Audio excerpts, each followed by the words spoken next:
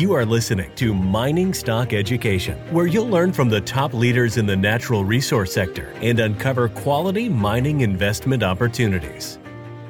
Eventually, over the years ahead, gold will outperform the stock market. And when that happens, that's going to coincide with, of course, the nominal price breaking out past 2,100 and moving much, much higher. But so, that's when we'll get a real bull market. We're going to see explosive moves, but obviously, here and now, we're not set up for that this year.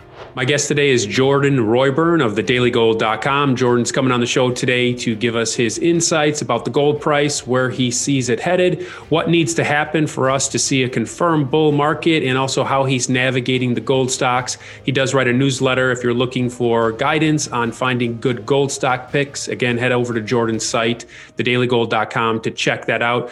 Jordan, welcome back onto the show. You sent me over two charts that we're going to be talking about, so we should let listeners know that if you're listening in audio form only, I'm going to put links to those two charts so you can see what Jordan's going to walk us through. But if you're watching on YouTube, I'm going to have those charts flashed on the screen as Jordan talks us through them. So welcome to the show. And where is the gold price headed? Oh, thank you so much for having me, Bill. Well, I wish I knew for certain, but what I will say is, in the one of the charts you mentioned, it's a monthly candle chart, so it's a candlestick chart. And what's interesting to me is there is a lot of times gold has touched the, I want to say 1560 to 1580 level going back since 2010, maybe 2011. So if you look at it real closely, you can see that gold, it was resistance early in 2011, and then it was support before gold really broke down in 2013. So it touched that level quite a few times, and then it was resistance as we were recovering and pushing higher over the last couple years. Now, the initial support level is really around 1675 to 1690. And I guess there is a chance we've made a bit of a double bottom there. We need to see gold make a weekly close above 1750. That would be really encouraging to me, just in the short term. But I don't want to rule out an eventual test of that 1560 to 1580 level. There's quite a bit of what I like to say is there's a confluence of support. I already mentioned how this has been a key level as support or resistance numerous times over the last 10 years. In addition to that, if you look at the 50% retracement from the late 2015 bottom around 1040, 1045, the gold price, that is, a 50% retracement of that comes in around 1560, 1570. And in addition to that, in 2008, we bottomed at the 40-month moving average. Now, that's a little low right now. That's around 1520. But I think by June, that moving average could reach 1560 or so. So these are important levels for people to keep in mind.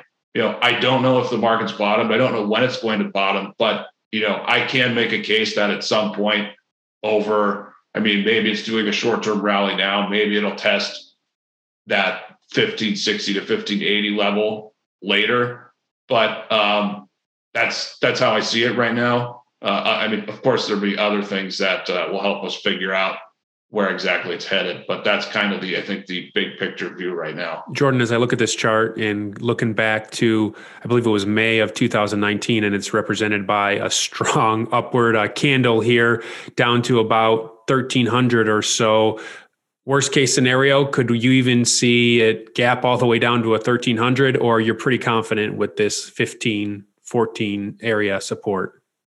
I'm pretty confident with that level. I guess there's a chance. I want to say in the 1400s, there's some support there. So, I guess I could say worst case scenario, you're probably the mid 1400s, but there is a awful lot of support just in the mid to upper 1500s. So I feel pretty good that that's the worst case scenario, realistically. So there's no 2013 redux here that you need.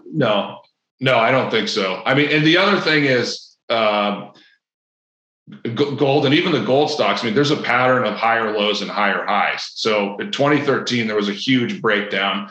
You can see that in the candle charts. Even if you look at a quarterly chart, which most people don't look at, there was a clear breakdown in that period. And, real interest rates hit a key bottom. And so they started to move higher. Now, the market right now is forecast.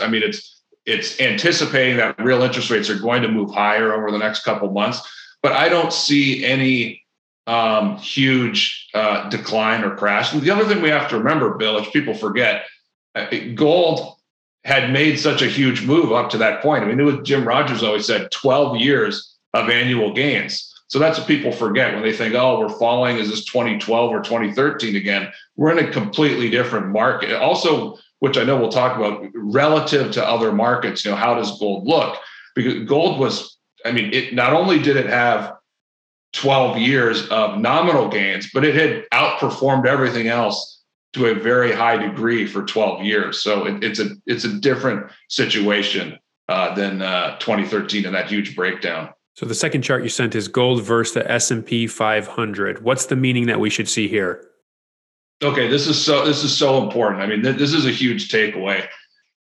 Gold, for gold to be in a real bull market, it really has to be outperforming the stock market. And you can see when we're looking at that chart, it goes back 50 years. I think we have a chart of gold on there along with gold against the S&P 500. And so these huge bull markets in gold have coincided with gold outperforming the stock market. Now, what's very interesting is that actually hasn't happened over the last 5 years or so. So gold has been able to climb all the way back to the 2011 high. It has this beautiful cup pattern. It's building the handle on that cup. But despite gold basically doubling over the last 4 or 5 years, it has basically gone sideways to slightly lower in that period against the stock market. So there was no corresponding outperformance from gold against the stock market.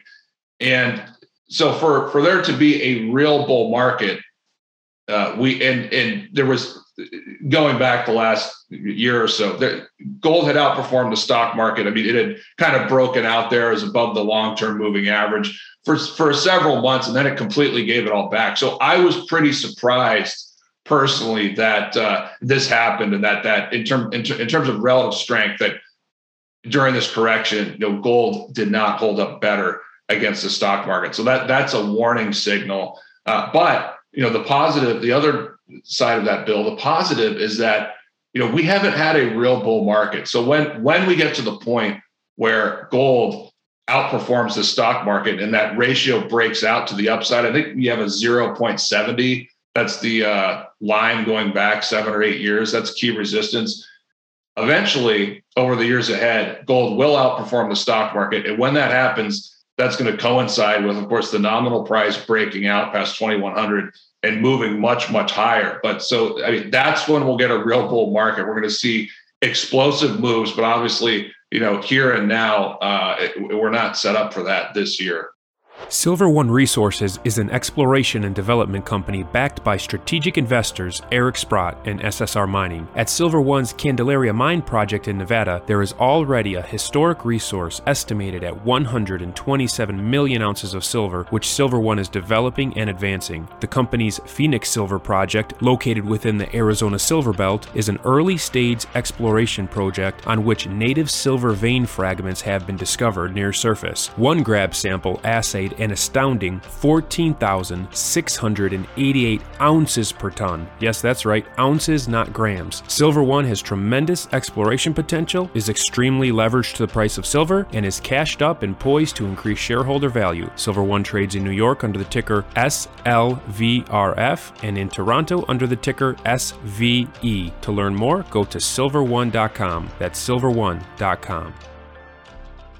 How do you see the miners telegraphing where gold is going? How do you interpret their price action recently? It's hard to say, because after a period of a couple of days, you'll look and you say, oh, well, they're outperforming gold. That's good. In these interviews, you always want to give direct answers. It's not good to waffle, but I'm waffling a little bit on that. I don't think they're telegraphing anything, at least yet, as far as gold. We haven't seen, I look at the GDX advanced decline line, and that has not been that strong during this correction. It hasn't given us a real clear positive divergence that we're about to have a huge rebound.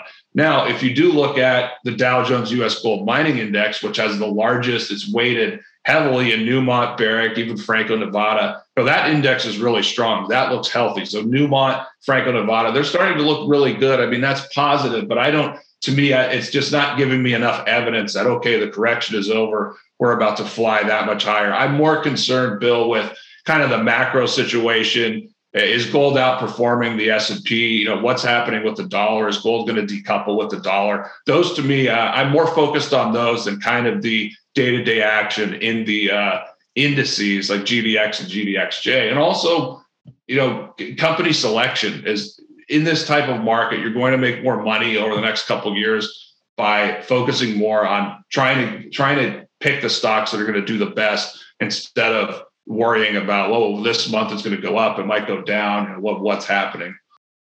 So you invest, basically, if you're going to invest in a junior, you're looking for the fundamentals of that company right now. And then does the gold price, is it even a factor in your due diligence process when you're considering an investment in a small microcap right now? Well, for a small microcap, yes, I would say yes. The gold price is obviously very important, but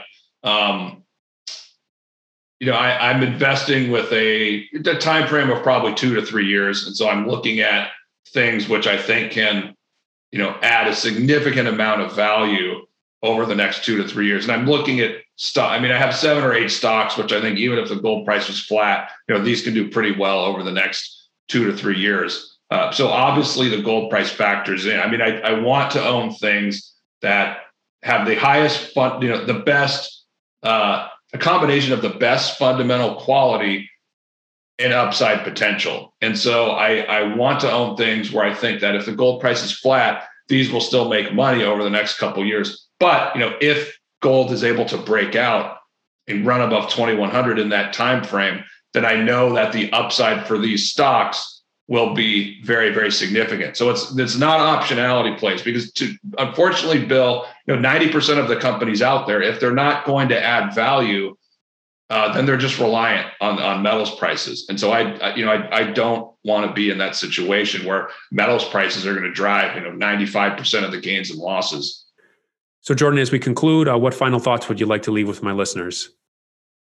The final thoughts I would like to leave are a couple things. I mean, first of all, the bull market in gold is not over. We're having a steep correction, but the bull market it's barely even started because we haven't seen gold outperform the stock market yet. Now, the fundamentals are important, obviously. And so what I'm looking at over the next year or so is we need to see the market anticipate accelerating inflation or stagflation. I think that has to be the next catalyst for gold. Now, interestingly, Bill, I looked at history, and if you look at the start of when the Fed started hiking rates, if you look at that over the last 50 years, all but 1 or 2 times, it's marked an important low in gold.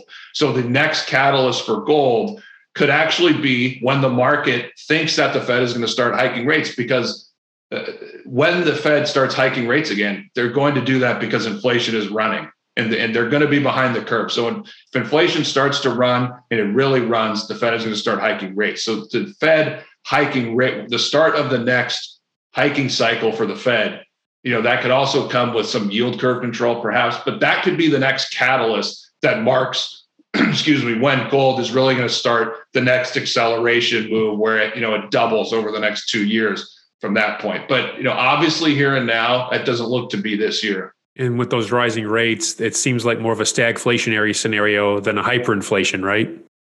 Right, absolutely. All right. Jordan's website is thedailygold.com. If you're not familiar with his work, head on over there. He also has a free weekly email that you can sign up to on his website. Jordan, thanks for coming on the show. We'll be touching base with you soon. Hey, thanks so much, Bill.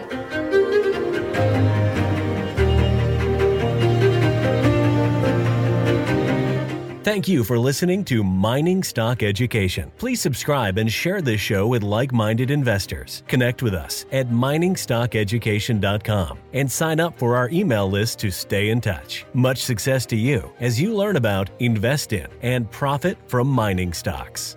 The mining business is one that generates gigantic wealth. A good drill hole that converts might cost $50,000 or $100,000, and it might discover something worth a couple billion. There is no sector that I know of that has offered up as many predictable circumstances where there was the possibility, certainly not the certainty, but the possibility of 10-for-1 returns, as there is in small cap and micro cap mining stocks. Concomitant with that, if you don't do the work, or even if you do the work and don't discipline yourself on the sell side, there are very few places in the world where you can lose as much money as quickly as in mining stocks too.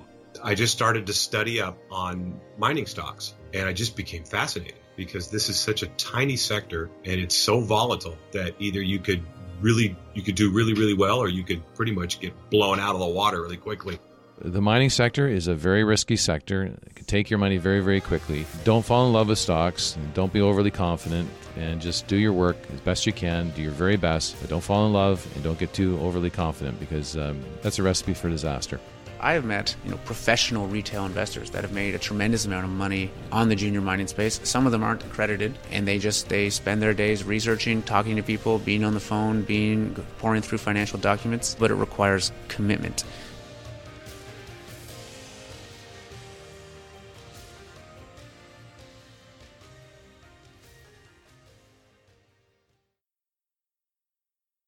This podcast is for informational purposes only and is not to be considered personal legal or investment advice or a recommendation to buy or sell securities or any other product. We make every effort to be accurate, but the information presented is not to be considered infallible. It may contain errors, and we offer no inferred or explicit warranty. If personal advice is needed, consult a qualified legal, tax, or investment professional. Do not base any investment decision on the information contained on miningstockeducation.com, our podcasts, or videos. Make sure you always conduct your own thorough due diligence before investing. Realize that we may hold equity positions in or be compensated by some of the companies we feature, and therefore are biased and hold an obvious conflict of interest. For our full disclaimer, please visit our website.